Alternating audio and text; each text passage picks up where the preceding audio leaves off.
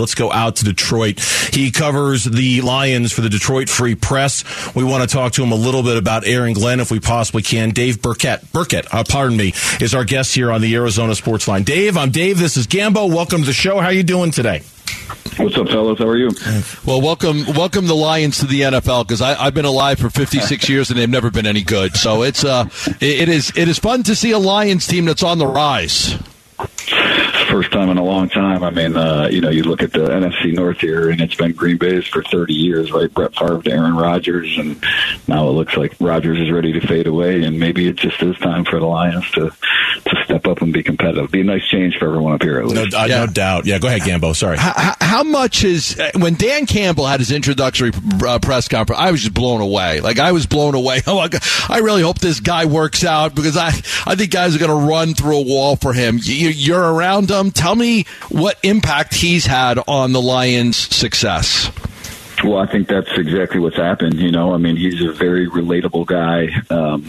People sort of, gravitate. He's easy to root for. He's passionate. He wears it on his sleeve. He's kind of, like a fan where some of that comes dripping out at times, and he says maybe things that are unconventional for a football coach. But, people here love it. And, you look at last year, right? The Lions started, 10-1, something like that. And they sort of held it together, won 3 of their last 6, got things at least on the right path. And then same thing this year. They start off 1-6, and everything looks bleak. And, people are talking about what they're going to do with the number 1 pick, and then all of a sudden they reel off 8-10. So I think Dan deserves a lot of credit for that.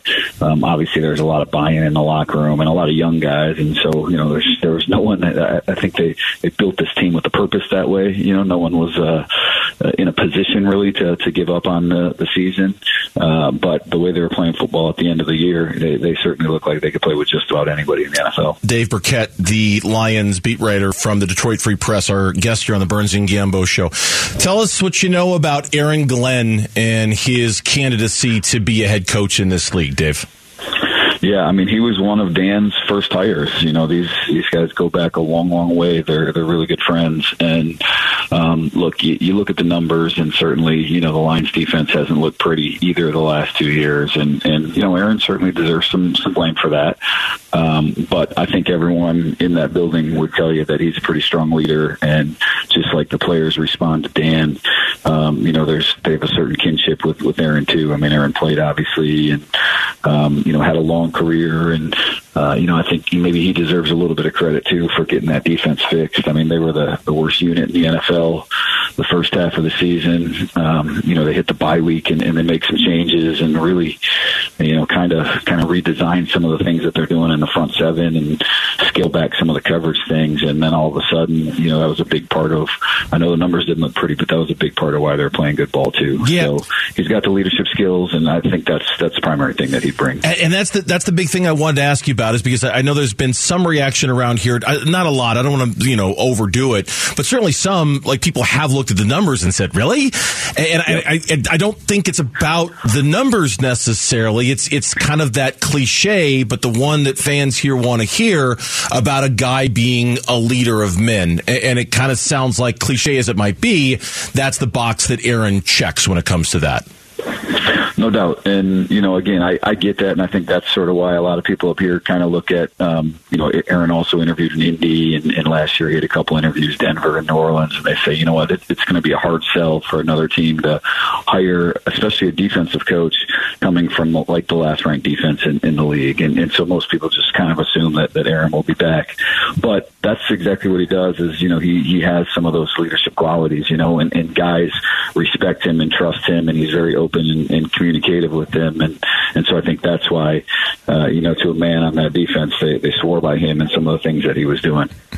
I remember him being a star of Hard Knocks, and that game being talked about quite a bit. What did those episodes do to show him? What type of light did it show him in?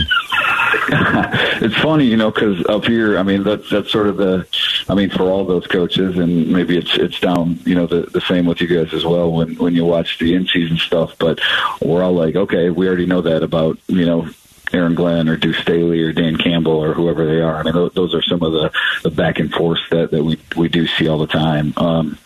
But that's part of Dan and I guess his staff too, is that, what you see is really what you get. These guys, they've always been upfront about who they are. They've always been themselves, and I think even with their flaws, sort of embracing them. Right, that's who they are, and that allows the players to really be themselves too. And Jamal Williams to dance and have fun, and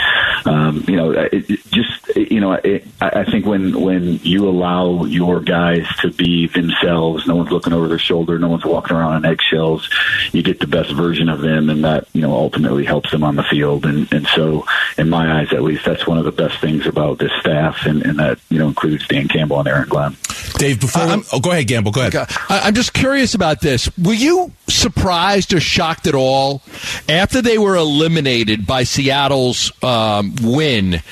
Were you surprised at how hard they played to beat the Green Bay game when they had nothing to really play for outside of pride? I thought they were going to lose if I'm being honest. I mean, just because there's a human element to it, right? Like you find out 30 minutes before you kick the ball off that you don't have the playoffs to play for anymore, and it's naturally deflating. And so I think I was maybe a little surprised at the outcome. I never thought that they would give up or not compete. That's just not really in the fabric of the team that they built.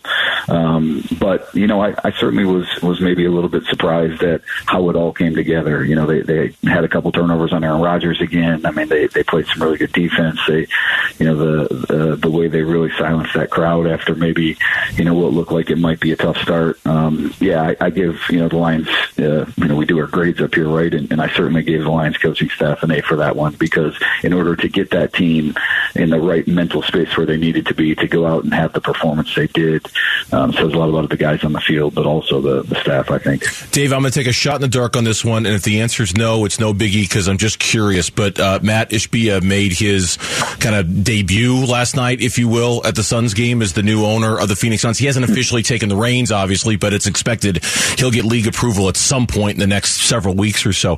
Have you in Detroit, in Michigan, had any interaction with Matt at all, or are aware of anything that our audience might want to know about him, or am I just taking a shot in the dark here?